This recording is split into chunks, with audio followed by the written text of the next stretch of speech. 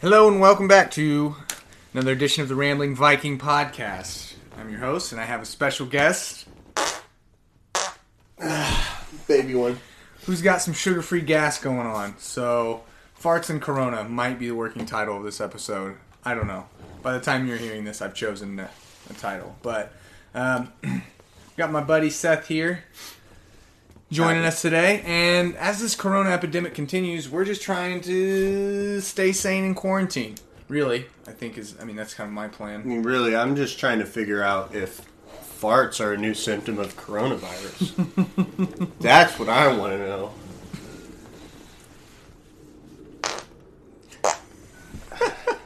We're going to have intermittent gas here because that's what he's had for, solid 12 hours? It's been bigger than 12 hours. Oh, yeah. I've had it for the last, 5 days. Turns out the Blue Bunny Sweet Freedom? Blue Bunny Sweet Freedom. Anything with, sugar alcohol in it will, tear me up. So, sugar-free cough drops or anything, I'm done for. I'm torched. Oh my gosh. I don't know if the mic will pick up every single time I Febreze shortly after. I think it will, but thank goodness for the Febreze because honestly, I think it's the next diet craze because surely I'm expelling all of the bad things out of my body. Naturally, it's a cleanse. Intermittent gassing? On some level, it's a straight up cleanse. Intermittent gassing. Intermittent gassing. Straight gas for about 12 hours. That's what we're looking at doing. But anyways, we are to update. Where are we at? Oh, wow. We broke 200,000 coronavirus cases. That feels good. That is just under 9,000 deaths. And about 85,000 recoveries, roughly. I'm all rounding. Yeah, and if you take the number that's in China away, it's very minimal and not that important. Oh my gosh. It's, you know what it makes me think of? You know in audiobooks they have that noise for when it's a new chapter, new page? It's almost like if it wasn't every topic. If it wasn't every 2 minutes, yeah, we should try and switch topics every gas break. This podcast is done in 10 minutes if we do that.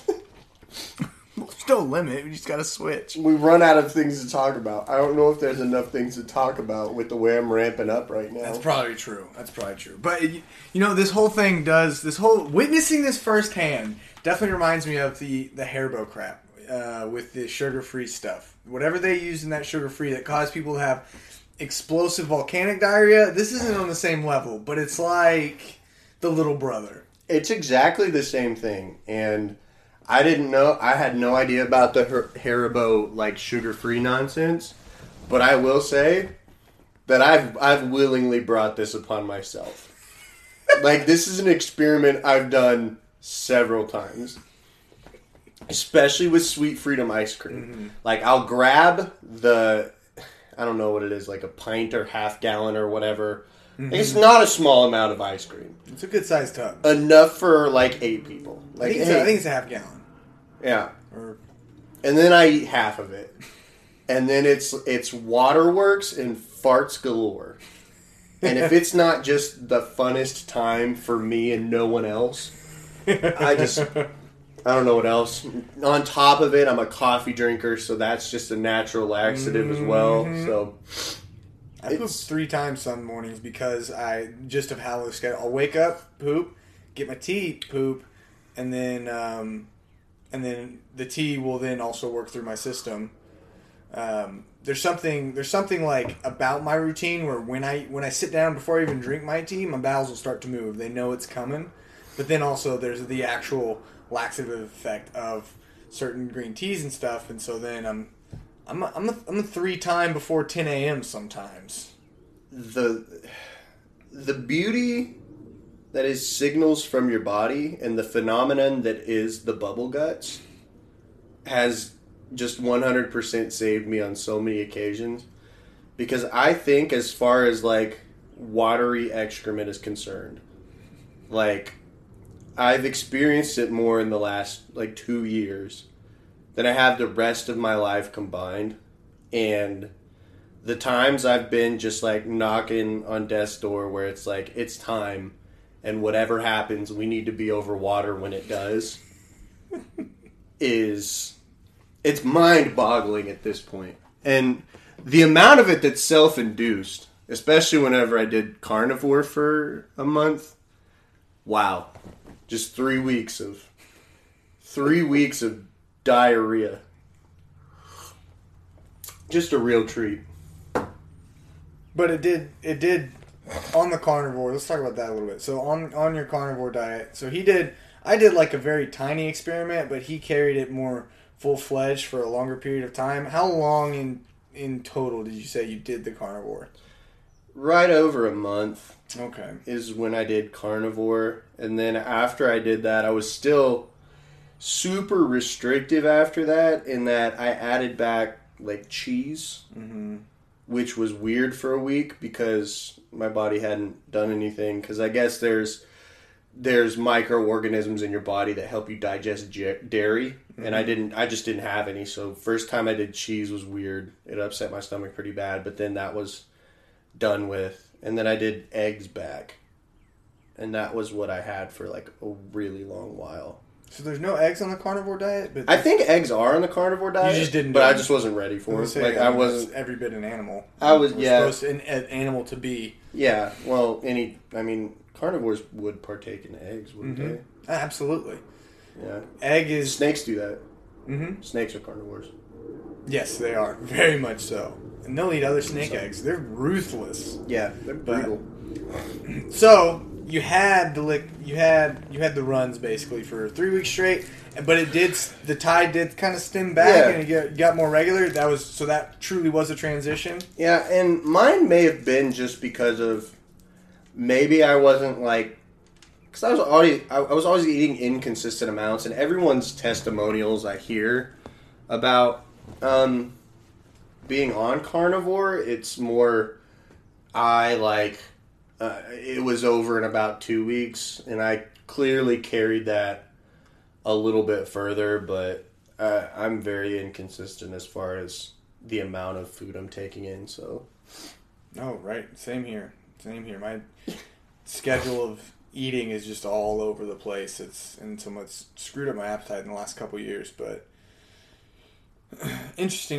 definitely an interesting take, because I think what we're seeing more than ever is parity in diet. Like, it's no longer like a one diet fits all. It's like vegan for some people, vegetarian for other, keto for some, paleo for some, carnivore for others, and it's just like, find what works for you, because the more that I learn about diet as just an average American, average person, everything's wrong. The more, it's nobody has a real beat on it. They act like they do, like, oh, well, there's this, and that, and it's like, it's fine, okay, but then you find out that health studies, diet studies, are probably one of the most difficult studies that you could ever do, because there's so many variables and factors, and it's not only just people's monitoring it and actually controlling someone's diet. A lot of times it's self-reported stuff, but also looking at genetic makeup and other risk factors and different things, and how much rest people are getting and their lifestyles in general. It's just like, you can't even we barely scratch the surface on diet. Yeah, no, at the end of the day, like, yes, the only thing we have pegged down for diet is, like, in terms of weight loss, all diet is calories in versus calories out. That's all it has been, always will be. As soon as you figure out your metabolic rates and how many calories you burn just as a human, it's all calories in versus calories out. Because there was a study of a guy who, I believe he was at Kansas State, who did a weight loss thing, and all he did was balance his calories, but he only ate from a vending machine. Whoa. Like, he only did vending machine, but he balanced his calories. And the food he was eating wasn't very nutrient dense, so obviously he didn't get much of it. But if you balance your calories, you can lose weight in that fashion. But yeah, with everyone's makeup as individuals, like everything's wrong. everything's wrong and everything's right.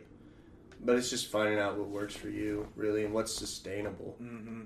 That's the really hard question to answer with all the different diet fads. Is even over a 5 or 10 year span, you'll get a little bit of a glimpse, but you really can't know until you have like a generation's worth of studies under you. Mm-hmm. I mean, because even in the last 50 years, diet has transformed so much, but I don't know. There's just a lot to it. Especially with like bodybuilders.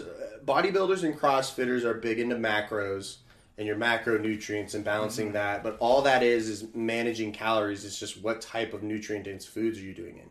Keto is counting and balancing macronutrients just in a different way, doing fats, but you're still monitoring calories and you're doing a healthy caloric intake. Carnivore, it's the same thing. You're usually reducing intake because meat's so nutrient dense. You only need so much of it. And with, I don't know what vegans is. I guess paper just doesn't have caloric values, but I mean it's the same thing. So I think the big underlying factor that you see is like people are like, oh, this diet worked for me. And what I'm really seeing is it's not so much that this specific diet, yeah, it may have worked for you. It's more of, hey, I got disciplined about what I'm putting in my body, and I'm tracking it, and I'm seeing results. That's really what I think it comes down to. Less about. I mean, it's important, I think, to not eat your processed foods and load yourself with a bunch of sugars and stuff like that. Obviously, we know that those in general, too much of that is bad, but as far as any specific diet and how successful it is, it's more about just you're restricting yourself. And anytime you same thing with like getting in shape, it's like just pick a plan and go with it, and then just make sure you're practicing like good form, and you'll get in better shape. And then once you want to get specific and want to be good at specific things, then you can start nitpicking. But in general, it's like if you go from not working out to working out, you're going to see some positive results. Yeah. Well, that's all just setting like little goals, like set goals whenever you're exercising. Like, hey, I want to be able to do 100 push-ups in a workout. Cool. Start working towards 100 push-ups and you'll get in way better shape at everything else too. The other part about not eating all the processed foods was there's another study done with like standard American diet and like standard foods that you just like pick up off the shelves that are like super carb heavy, right? And like formulated to be really delicious.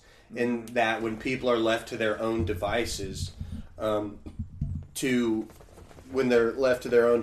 eat those foods, monitoring intake on those is pretty crazy because they'll always go over about, like the study showed it was like 500 calories over what's typically necessary for a body just to reach satiety, because those foods are just so conducive to eating. And it's that phenomenon when you sit down with a bag of Doritos and like you can eat the whole it's thing. Gone. Like you sit down with it and then it's not there anymore. That's wild.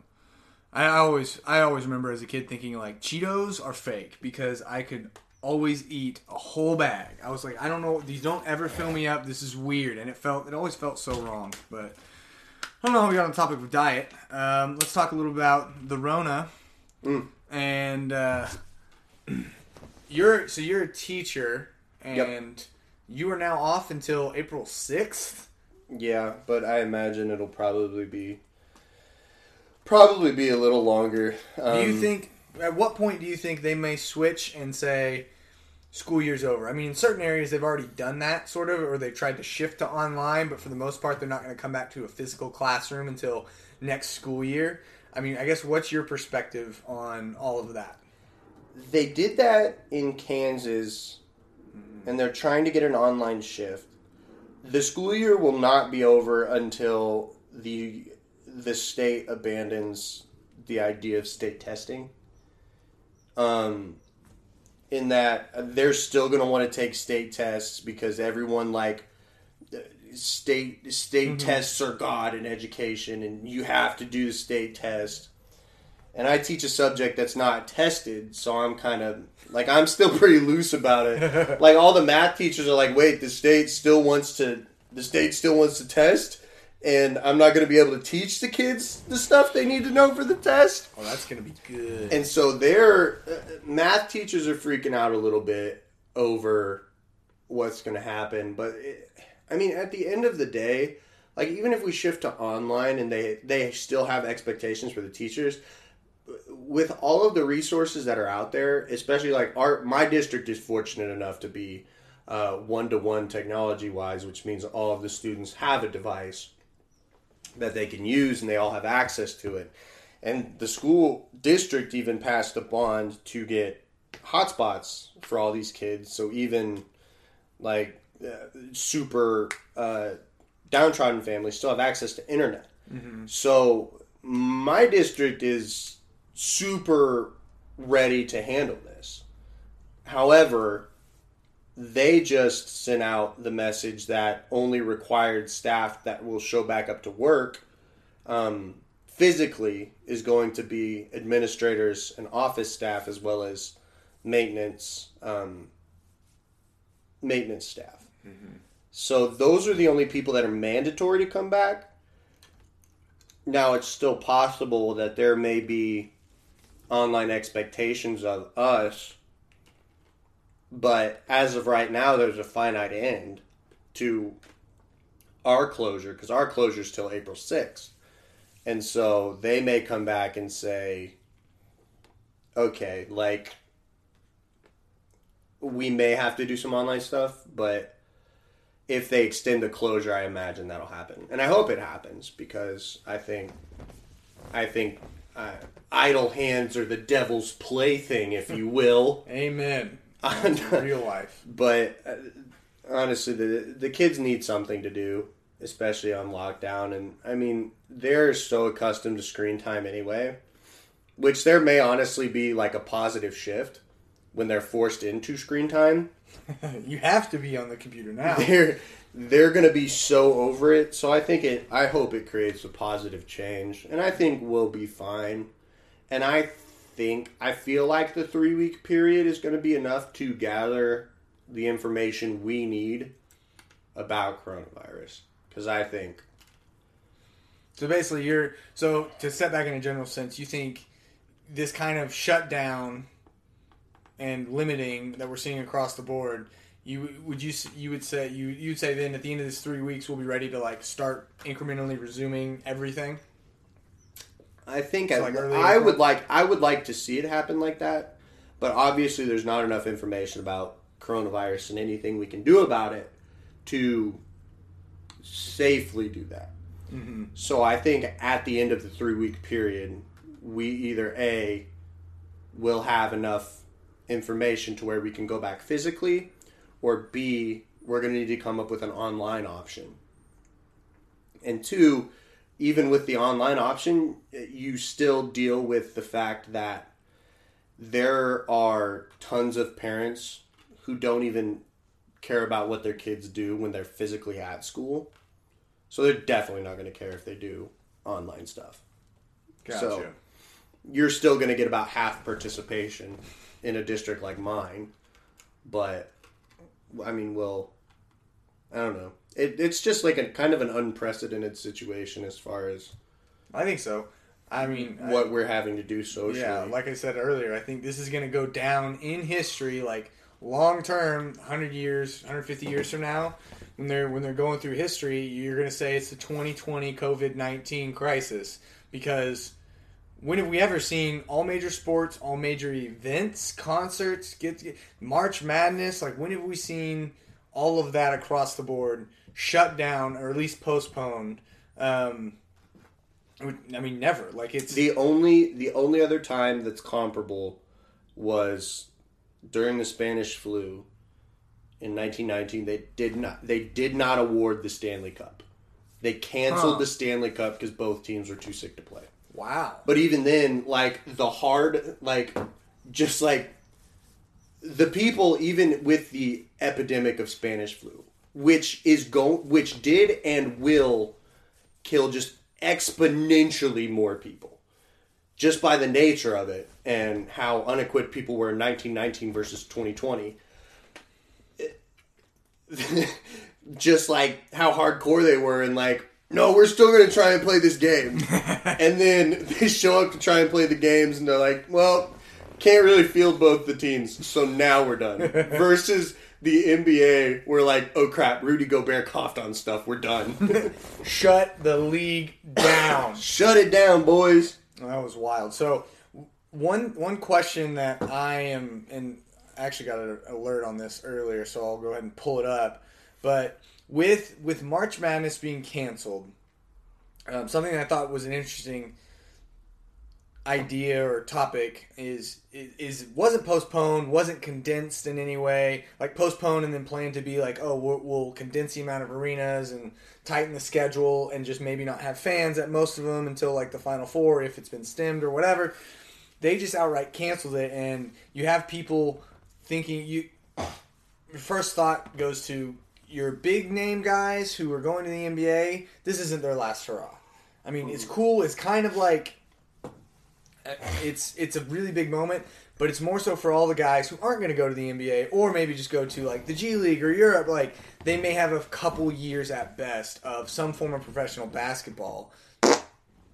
Mm-hmm. Next topic, no. Next, they may have very little, if any, professional basketball experience, and so this is kind of their like moment to shine. And so the question became, would which I thought was a good idea, would the NCAA be open to granting like another year, extending eligibility a year, even though they've played the entire season and we were in conference tournament time leading into the big tournament time.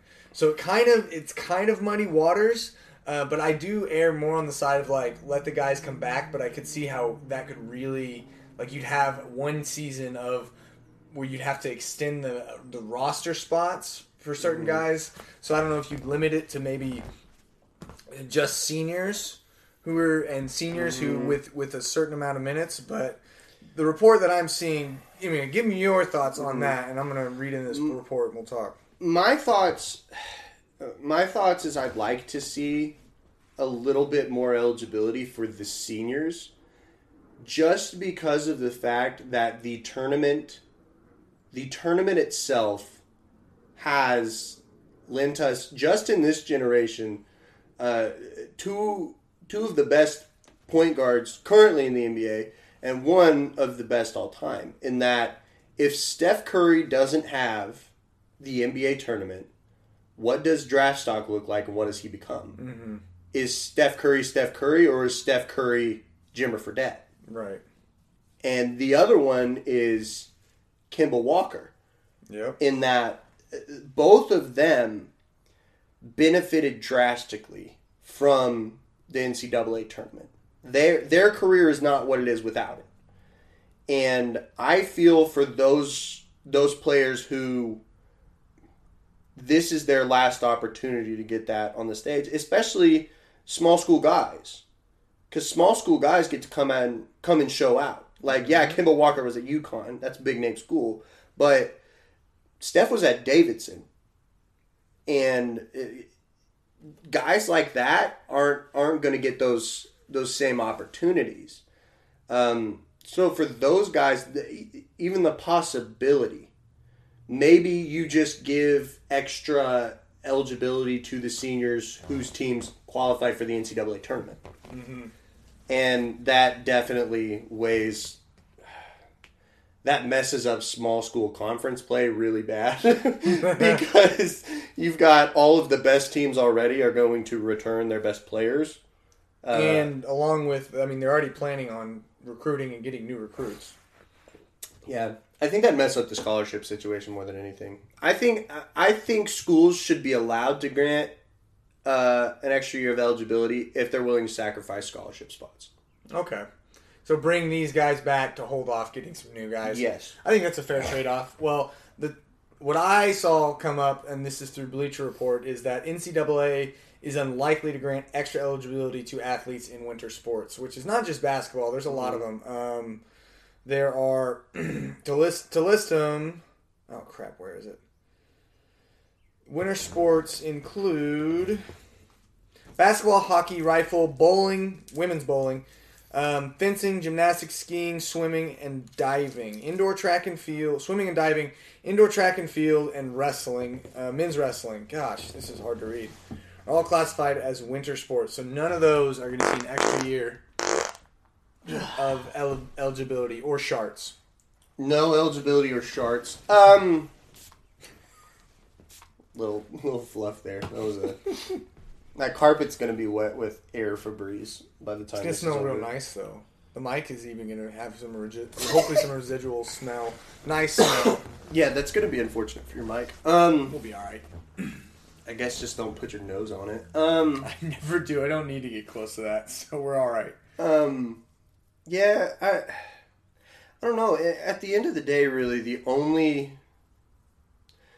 sports I could see it affecting like really big time are obviously basketball, and I think you could make an argument for gymnastics.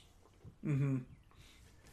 Because a lot of those people have Olympic aspirations. Some of them, and there's people with like swimming and diving too that have Olympic aspirations, but I don't think to the extent that. And even then, the way the tryout process works for gymnastics and swimming, it's on your shoulders anyway. Yeah. It's not like a get noticed and like get drafted type of situation. No, it's like show up to the Olympic tryouts and perform. Mm-hmm. So it doesn't kill your performance aspect, and you've already got your season, your coaching in under it. So honestly, NBA is very unique in that situation. And I mean, indoor track's the same way. Like, I will say this though, I do think that college basketball less and less is becoming the avenue in which to become a big NBA star, simply from the sense of we're seeing a couple things play out where they're trying to get the whole straight from high school rule back instated so that kids can come straight from high school. But this season what we saw was specifically you had Darius Baisley, 5-star top recruit, and took a year off, trained with NBA guys, did an internship at New Balance, and everyone was like, well, how's he going to turn out? I think he's played pretty darn well for not going to college. And with how sticky and messy the NCAA gets with college basketball and, like, people getting in trouble, like, what's his face? Wiseman, was it, from Memphis, who got in trouble? Yeah, this year. And then he ended up, was like, I'll just he's like, forget it. This is too much of a headache. I think, and then... Like you have other guys who they don't go to college but they'll go play professionally in Australia. Australia is becoming a hot market, or Europe. They'll go play professionally for a year or two, and then they'll get scouted by NBA people and drafted. And we've seen that. And so I think personally, my thought is, and this is kind of a little bit away from the topic separated, is that as far as the top recruits, I think there's less and less of a need for them to try and go to a Duke or go to something. I mean, it obviously doesn't hurt them in the sense that you could go and be a part of a legendary, storied system, learn from a coach, and like really, really step up your game. But you could also, I mean, you can really get a lot of the same skills and play in more of an NBA setting in terms of if you go play professionally overseas. You're going to be playing against like some career guys who are in their late 20s, who are full-grown adults and men and have been playing in that league, and like this is their profession. Versus it's all a bunch of kids. It's still just all the same kids I've been playing. Some are older than me, but I'm still like really, really good. But I think the tournament. I think the tournament specifically is kind of your incubator for all those relatively unknowns, your Steph Currys, your Kemba Walkers, your guys like that who come in the tournament and show out, and the NBA then gets noticed, and it's like, hey, these guys are for real. And it's like, oh, okay, and then you'll have some team draft them, and then now we have them. So I don't know, but I think it would make sense to do a trade-off for scholarships. I was trying to figure out in my brain, like, what's a good way to, like, balance the scales here if you want to bring guys back. But I think, I don't know. It's still so early. Like, even with in general thinking about like when this is going to die down, I don't know when it's going to die down. Yeah. If they're able to bring the tournament back, no, don't even make the offer. But I think they're past that though. I don't think. Say the end of this week rolls around or the end of next week rolls around.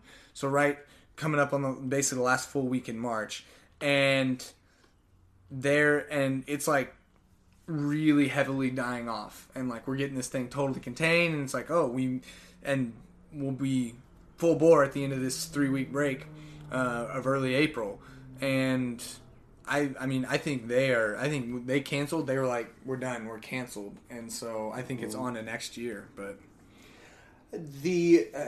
I think it will be revisited only because the NBA is a cash cow, or the NCAA is a cash cow, and they're not going to want to miss out on the cash influx that is March Madness. And I know, like, they care about everything, but if there's a way to make it happen, they'll find it. Well, I think they should. I think the cancellation, this shouldn't be the end all. Like, I get why they were canceled because it's such a big ordeal to orchestrate, but I would totally agree with that. I think that they should, if this cuts back, if COVID-19 gets totally under control, I think it's like, hey, let's figure out how we can do this in some way, shape, or form, even if it is empty arenas and it's only a select number of arenas, and they have to run it like a weekend AAU tournament where it's like game after game after just cranking them out, you know? Yeah. Then shoot, let's do it and let's get it done. Get these guys the ability to play, but the amount of advertising that the NCAA makes money off of too during that it's asinine. Not a big fan of the NCAA personally. No, I think they've made a lot of like weird decisions. It's this weird like dictatorship over collegiate sports that there's just no checking it. And I mean, California kind of tried to by being like, hey, student athletes can get paid, and trying to like basically the local government is passing something that violates NCAA rules, and so it's a whole. It brings up the question of the athletes actually getting paid, which I think you're going to see the end of some purity if once the money starts to roll in and you see college athletes getting paid, and whether it's, I don't know, I think depending on how it's structured, I think you could kind of see how a lot of people who just like college sports more than professional sports, because they say it's more pure. Yeah. And, you know, people are still playing for the love of the game. Once it becomes all about the Benjamins, you do lose some of that heart, and it's. But I don't know. I still think we're a ways from that. My point on that is only that I think they should allow like image licensing. Like if someone's going to use your image like in an NCAA game, you should be able to be paid off of that. What my thought about it is if they're so worried about guys making even off of that, even off their image, if they're so worried about them making money, have a fund set up. And that these royalties, whatever you want to call them, gets put into that is freely accessible, maybe upon my graduation or once I'm done playing. If you're worried about money being in the mix of me, you know, while I'm playing. Yeah, they will have to set that up for using likeness rights, but my favorite thing still is the South Park episode where Cartman rolls into the NCAA office. He's like, I want to buy some of your slaves. He said, they are not slaves, sir. They are student athletes. He said, oh, student athletes. I get it. That's what you call them, student athletes. Yes. Wink, wink. That's hilarious. Dude, South Park. I'm not caught up, but I saw that scene and I laughed really hard. Student athletes. You're student athletes. Like he was some southern aristocrat rolling in. He's like, I want to buy some of your slaves. They are not slaves, sir. Mr. Candy. Oh, what a great movie. But no, I'm still in shock and awe, and like it's weird to be able to think like, hey, you need to stay at home. I mean, it's kind of easy to do that, but then when it's like forced, it's almost like I kind of want to go outside, but I don't really know what to make of it. Yeah. I don't know. There's a lot of people who just don't have access to a lot of stuff, which is unfortunate that you have to stay home and do that. Like, introverts like myself are like, hey, this is not half bad. I don't have... it's not like I was going out and meeting people anyway, but now the social expectation to do so is no longer present, and I'm okay with that. It's like, wait, everybody's supposed to just stay at home? Have I died and gone to heaven? This is great. This is the best thing ever. You mean the only contact I'll have with people is not face-to-face and online? Yeah, no, I'm good with that, too.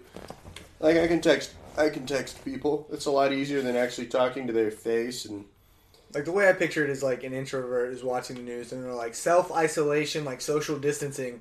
And they look and they go, sips coffee. And it goes about their day like, okay, what else is new? Yeah. Already really good at that. But, alright, let's switch gears and talk a little bit about, talk a little bit about the political side of things. And the presidential race. How, I guess, the big talking points are obviously we're down to Biden versus Bernie. Neither option is great. Trump support is up in a lot of ways. I saw an interesting stats saying, like, comparing the 2012 re-election campaign for Obama and how many votes he got in primaries in certain states versus how many Trump has gotten. Next topic. Little one. And it was like an astronomical difference. Like, but in one of them, I'll just see if I can find it. But I guess give me any and all thoughts you have right now on the political state and how, I don't know, just anything. So, as far as movies go, if I'm comparing our candidates to movies, it is Weekend at Bernie's with the Biden campaign. The second one is Be the Dictator with Sacha Baron Cohen or whatever. Yeah, whatever that one was, the Dictator. Yeah. Whoever did that, or maybe the other one would be like The Interview, where yeah. Seth Rogen goes and talks to Kim Jong-un. And then the third one is made a cameo in Home Alone. Third one was actually in a movie. So he made a cameo in Home Alone. I don't know. As far as movies, I don't know. I guess the equivalent would have to be a TV series, and the TV series is Everyone Hates Chris. Trump is Everyone Hates Chris. Seriously, though. I know for me, it's like I wasn't super hard Trump. Even, like, I didn't vote for him last election. I didn't. I was like, I'm not really a fan. But then, like, since he's been in office, the moves he's made, he's really kind of shown to be semi-truthful on how he follows through with stuff. I definitely think he does dumb stuff. But at the same time, I don't know, he seems to almost be kind of one of the most straightforward politicians, even though he's that friend that just over-exaggerates everything in saying, you know, we all have that friend. When they describe a situation, it's like, okay, that's not really how it happened. Tone it back 3 notches, and that's probably reality. Yeah, he is greatly annoying when he's tooting his own horn. Like, I don't care for it. But at the end of the day, you do need someone who, like, shoots from the hip. And even if it's like word diarrhea, like, it's better to have, like, his honest word diarrhea and then him backtrack over it and go like, well, that wasn't great. That was a little off. That was a little off color. I'm not going to apologize for it, but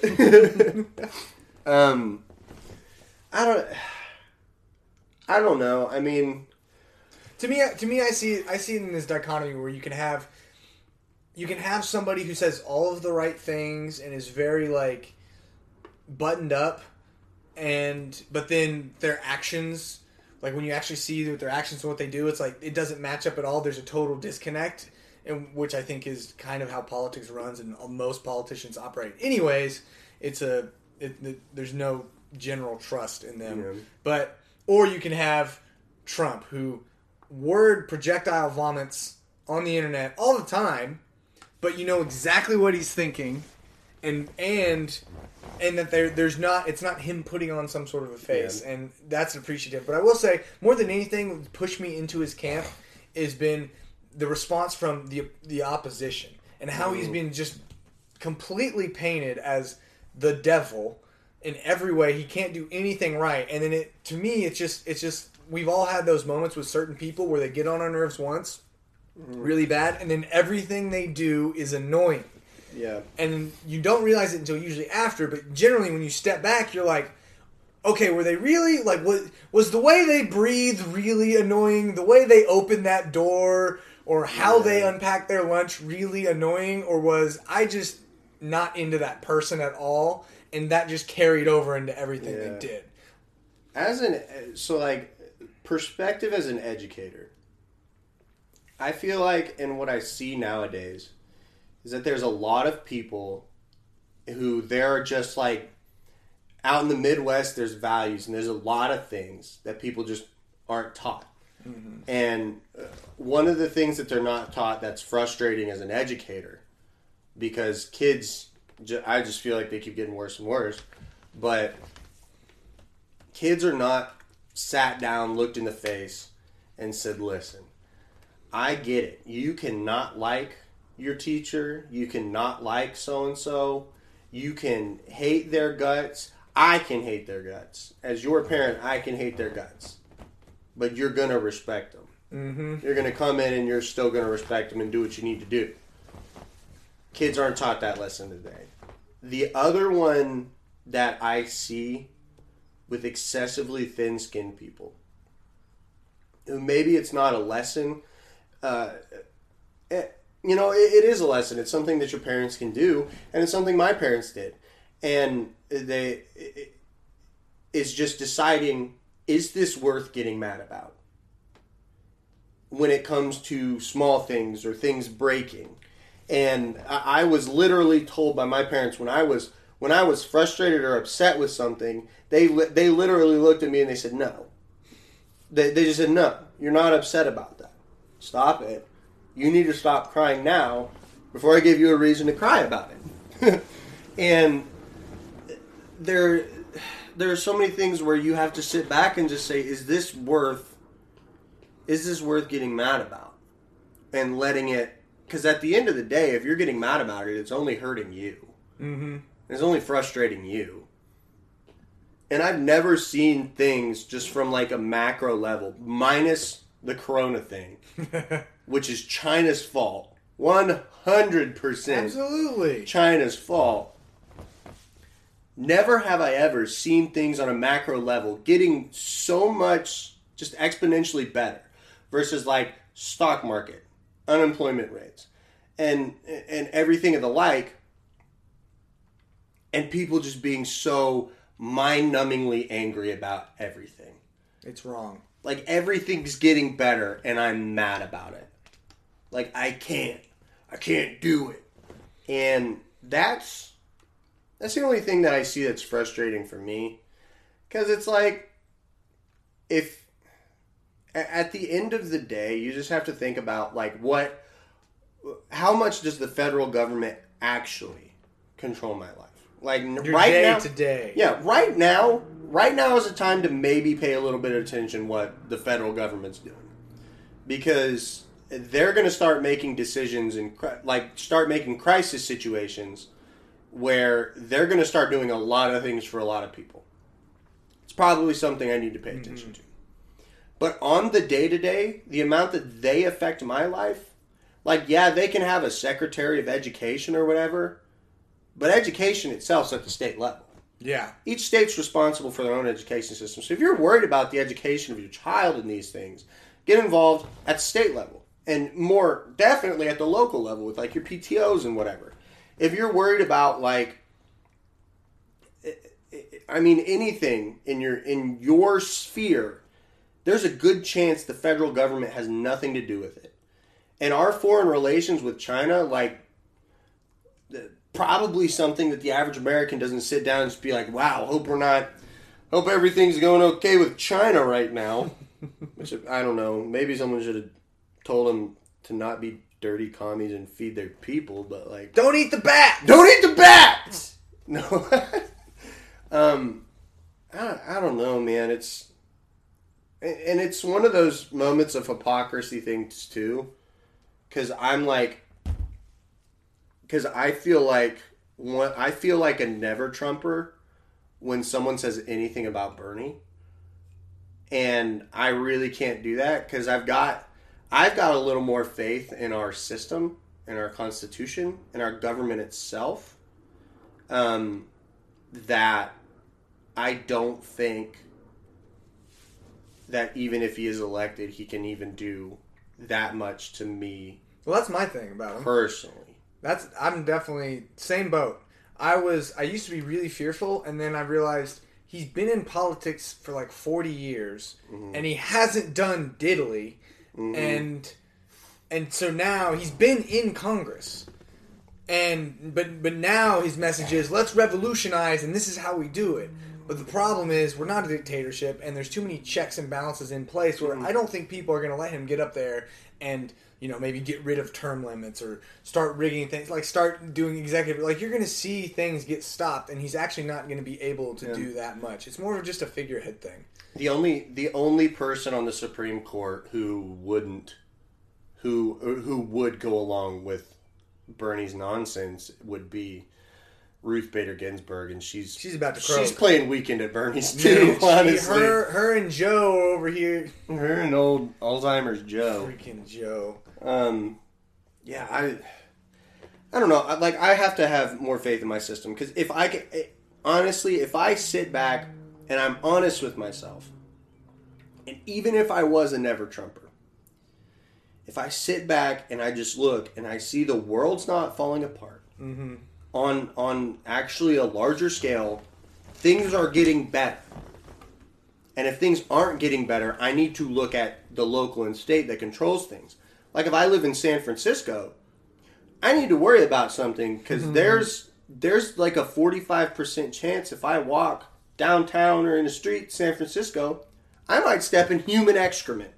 Human excrement. Ugh, it's so bad. Federal government doesn't control that. That's not Trump's fault. Mm-mm. That's local government's fault. That's your mayor's fault, and that's your state's fault. When it comes to my day-to-day, on a grand scale, everything's getting better. So even if I'm gonna make my pledge now, even if my worst case scenario happens, and Bernie Sanders or Joe Biden is elected, I am going to promise that if I sit back and things get better, I'm not going to have a problem with it. Right. I'm going to be okay with it, and I'll still support my country. And your president. And my president. Not play that whole, he's not my president game. I won't. I will do my best to not do that. But if someone asks me how I feel about Bernie Sanders... Ugh. I'm saying, I'm sorry, you forgot his first name. And they said, no, I didn't. I said, you forgot crazy grandpa Bernie Sanders. You forgot his actual name, Karl Marx. Fidel. Stalin. No. These are all his middle names. Yeah. Bernie, Carl, Fidel, Stalin. Bernie, Stalin, Marx, Lenin... Kim, Maduro, Castro, Maduro, Sanders. Yeah, I'm right there with you, though. I think... So that stat I was trying to bring up is something interesting, because that's kind of what I want to talk about is, like, what do you think about the... we'll get into kind of the race, and as far as... I'm predicting a Trump victory over whoever becomes the nominee, which it looks like it's going to be Biden, because I don't think... The Bernie bros are willing to rally behind Biden. I think they'd rather sit out, at least, I think a good portion of them. But then also, what Charlie Kirk tweeted earlier was rather indicative too. So this is the Trump 2020 vote totals compared to Obama's 2012. In Michigan, so both of their re-election campaigns, Obama had 175,000 in their primary because being the incumbent, you don't really need to go vote for this person. Trump had 640,000. Trump in Texas, and then in Texas, Trump had 1.8 million votes in the primary. Obama had 500,000. New Hampshire, 129,000 for Trump, which feels like most of the population of New Hampshire. But I don't know anything about New Hampshire. The New Hampshire, because the old one died because you gave it Dr. Pepper. Obama had 50,000. So I think what that's indicative of is you see enthusiasm even in a primary vote, which really doesn't matter because Trump's the incumbent, where you don't have to go out and vote. I went out and voted for him, but people going out and voting, and I think that's going to carry over into the general. Now, some people are saying, though, that this whole COVID-19 and the economy tanking is kind of a perfect storm for Trump to not get reelected. But I think if it's blown over by the summer, you're going to see it bounce back and it's going to be fine. And the enthusiasm is going to remain the same. Yeah, I think I'm optimistic, but I think it'll bounce back. Mm-hmm. And the enthusiasm is definitely on a different level. Like, his base is super different. And there are tons of people who were never Trumpers in 2016 when Trump still won, that I think will flip the switch, and the incumbent president will perform better than honestly I think any Republican in recent history has. And I think that's a total possibility as long as Corona doesn't wipe out the boomer vote, because Trump's going to need that one. Yeah. It might wipe out my question was, when I was watching the debate, and I was like, 77, 78, these guys combined are 155 years old. They are they both have underlying conditions. I was like, they are prime guinea pigs for COVID-19. Like, COVID-19 is watering at its metaphorical mouth to get in Bernie and Biden. So question of the day on that is, if they both got it at the same time, who lasts longer? Because I feel like they both would die. But who's last man standing in that? Bernie. Yeah? Bernie absolutely wins. I think for some reason, I'm going to go, I think Joe. I think Joe survives. Bernie's 100% going to outlast Joe Biden. Joe Biden can't... Joe Biden is like every stereotypical old guy ever who makes old guy noises. and he's going senile, mind you. He makes old guy noises, and those guys are just like, they're just waiting. They're just waiting at this point for old Grim Reaper to come. But there is some tenacity about Bernie Sanders, and I'm not so certain Bernie Sanders didn't already die once. And he's still kicking because he's like, nope, not done yet. I haven't had my revolution. I'm not ready to go yet. I think Bernie Sanders may be the only person with underlying health conditions that survives the coronavirus. Like, that's how much I admire his tenacity. He's got some real fire about him.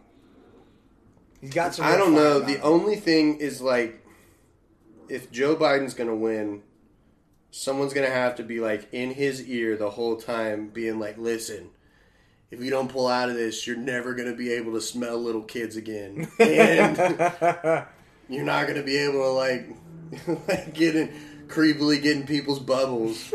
I think that right now is killing Joe Biden's will to live more than anything else. This social distancing thing. Mm-hmm. The fact that he can't smell other people. This is asinine. This is a world that Joe Biden doesn't want to be in, where he can't smell kids. Social distancing? Nightmare. Nightmare for creepy. And you know what sucks too? Creepy Uncle Joe and crazy Grandpa Bernie Sanders. It's the two oldest, whitest candidates the Democrats could find. Party of diversity over here. One of them is a Jew. Just ethnically. But ethnically, I mean, I think I take the Ben Shapiro route, and that is like that means virtually nothing. Yeah, like To be like I'm a proud Jew, and it's like you're not a practicing Jew. You don't buy into what Judaism is, and that's what's so interesting though about Judaism to me is that it's not only like a way of living, but it's also an ethnicity, and that's so intriguing in a sense because I've run into people who are like, yeah, I'm Jewish, and so like we have to do these holidays and stuff, but you can tell they're obviously not in any way practicing, but because the culture and the religion are melded so heavily that it's. I mean, I guess there's similarities in Christianity in America at least, but Judaism specifically, like he'll bring up the whole like Jewish president and stuff like that, and it's like, no, I wouldn't call him a Jewish president. Now, you're Jewish ethnically, but so many people are. Yeah, I don't know. I don't know. I'd still give him credit for that. Like, I mean, like, yeah, you are cool. I'd be interested to see what all culture he takes part of because I know, like, I watched a thing the other day, Larry King, which I'm fairly certain. Mark Wahlberg. He sounds like Thomas off of the No. My favorite comment Tom Segura made on that was like, we just watched him pull himself out of a stroke. He goes, we just watched a man have a stroke and then pull himself out of it. If you don't know what we're talking about, look up Larry King, Mark Wahlberg, and I'm sure it'll come up. He's interviewing Tom Segura, and he tries to say Mark Wahlberg, and it just goes, Mark Wahlberg. You're starting with Mark Wahlberg. It's like he literally had a popsicle in his mouth, and he had to he couldn't get it, and it got in a weird place, and so the speech got messed up, and he had to like plop it out. But there's nothing in his mouth. He's just 86 and still doing interviews. Yeah, why are they letting this man do interviews? Yeah, but the other faux pas too that he does during that is whenever he asks your guilty pleasure. Tom says chocolate souffle, and he looks and he goes, "Soccer souffle? Soccer souffle?" He was wildly confused too. Soccer souffle? Like, he didn't know where he was at anymore. Oh my gosh. So Joe gets elected. They give Trump a hard time for his misspeaks. The gaffes. First of all, man. I don't think he lasts 4 years. I think they push hard to get whoever's VP, and I pray to everything it's not Hillary. I could give a rip if it's Elizabeth Warren or Klobuchar. I wouldn't mind Klobuchar, actually. She's pretty reasonable. But, like, there's this part of me where you see like the Hillary documentary come out, and like she just makes enough headlines recently where it's like she's trying to stay in the mix of things. Is what it feels like to me. If Joe Biden picks her as a running mate, Joe Biden is dead right after he's inaugurated. Oh, he'll die of like a heart attack. Yeah, he's gonna have another one of those. No, wait, what did he have? He didn't have a heart attack. That was Bernie. Bernie had to have the stents put in. I don't know. I think what'll happen is there will be many government officials who now do a deep dive after he's won and Hillary's vice president. They will do a deep dive and rule Joe Biden mentally unfit. Oh, I think they'll be testing him weekly. They're going to pull out all the stops to get him because, I mean, quite frankly though, he just looks so old. Both of them do. Maybe I was just oblivious, but like. Take me back just 2 years, like when all of this was kind of starting to kick off and like they first announced and everything, they looked older, but right now they look so old. Like when they try and show a picture about the debate, I'm like, those are two really old guys you pulled from a nursing home and gave free professional photos, like headshots. Like it's the has-beens. I always think it's. What it takes me back to is that classic video of the two old guys fighting in the driveway. I know I said this last night, but fighting in the driveway, if they had a promo card, it would be the last promo card for the debate with Bernie and Joe. Like, that's the promo card for the old guy fight in the driveway. Like, it's a fight card, but I don't know. It's going to be crazy to see how it unfolds. I think either way, we already saw a little. Did you watch any of the debate? I didn't. I watched one part of it. You watched? Was it the communism part? It was the part where I was watching Crowder's highlights of it, and he was like, "Bernie Sanders, you just lost the presidential nomination." Yeah, that was the communist part. You just lost it. You couldn't say communism is bad. Couldn't do it. Nope. He always comes back to you have to acknowledge successes. They pulled more people out of poverty than ever. That happens on average when you kill all the poor people. Yeah, it helps when there's no more poor people because they've been murdered. Yeah, I mean, that's one way to get rid of... look, like my professor in college used to say, look, the most efficient way to lose weight in really fast is just smoke some meth. It's super effective. Really thins you down. Not healthy overall, but if all you care about are LBs, you can lose some weight. Yeah. And it's like, if all you care about is saying that they eliminated poverty, I mean, you can murder some poor people and that'll eliminate some poverty. If all you care about is upping the literacy rate, kill all the people who can't read. Boom. Literacy rate through the roof. No, but that's what gets me about it all. So I think either way, we go into this general. I've never been excited to watch debates. Like, the last debate was boring. Really, what I look forward to is Bernie being pressed on the communism and his communism sympathy. He won't get the chance. And yeah, we won't. All we'll get is what we saw in the last one, where he got fired up about it. If you haven't seen it, go look at it. It was 2 hours, but they have clips of just that part where he walks around it a lot, and he always deflects to, well, they did good things for the literacy program, did good things for that, but never ever, he totally dodges all the humanitarian evils that have been done by these dictatorships and these communist regimes. Right? That goes back to one of my favorite jokes, which is wrong that it's one of my favorite jokes.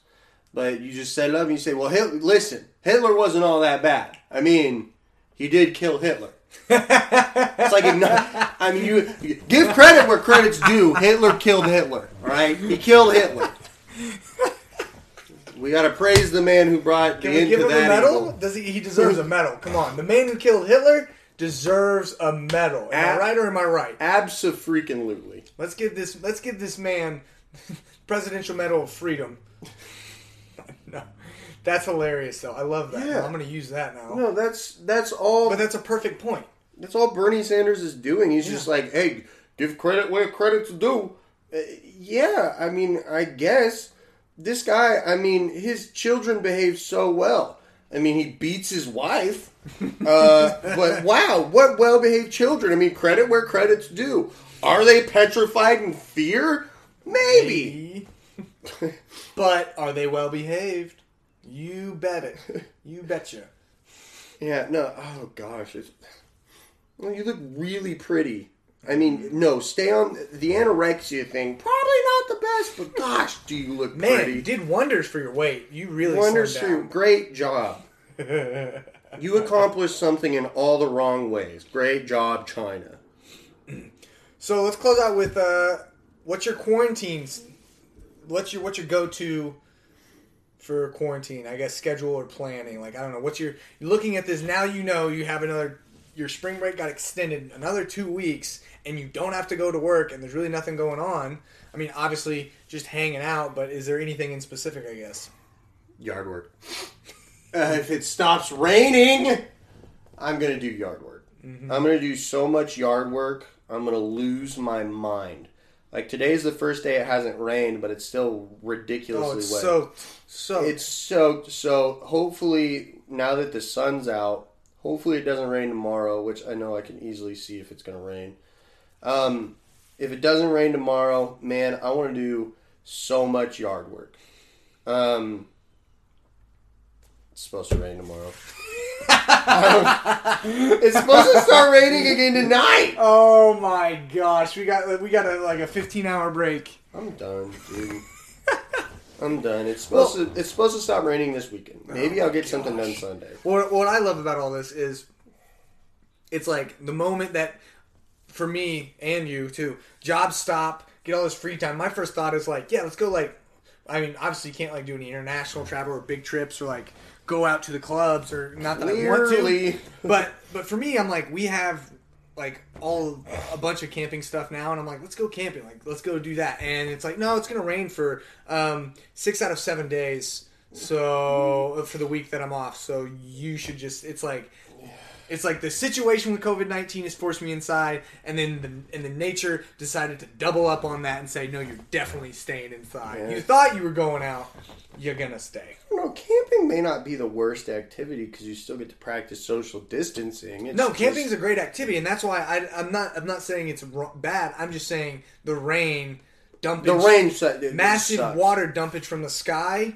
really makes camping hard because camping is a great activity. Yes. Well, what's the status on your Airstream? Maybe you can just get away. No, it's not ready for anything like that. No, that's a whole nother thing that I don't know. Maybe I have more time now. I can do something with that. But yeah, that's the next trip.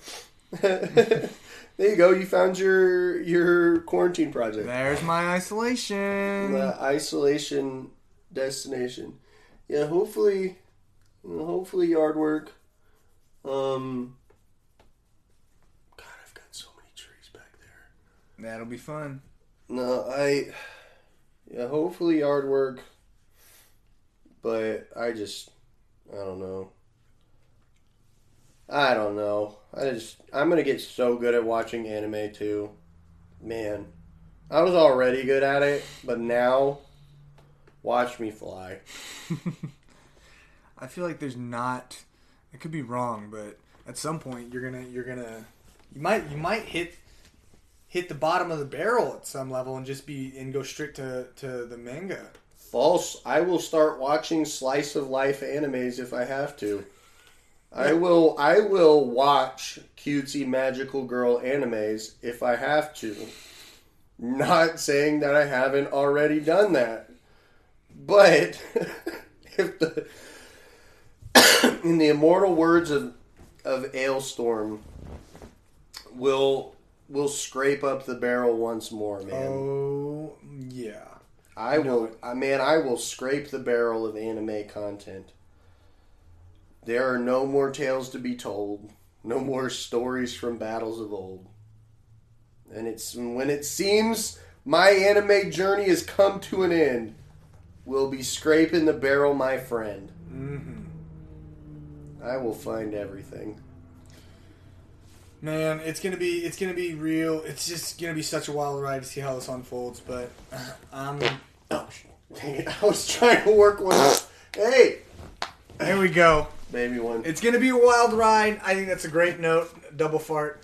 Close it out. Mm-hmm. Close this episode out. Anyways, thanks for being on.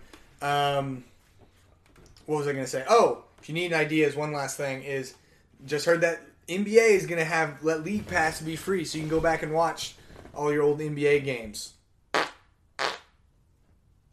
And I think that's a wrap on this episode. Farts and Coronas. No sharks, though. The Viking fartist.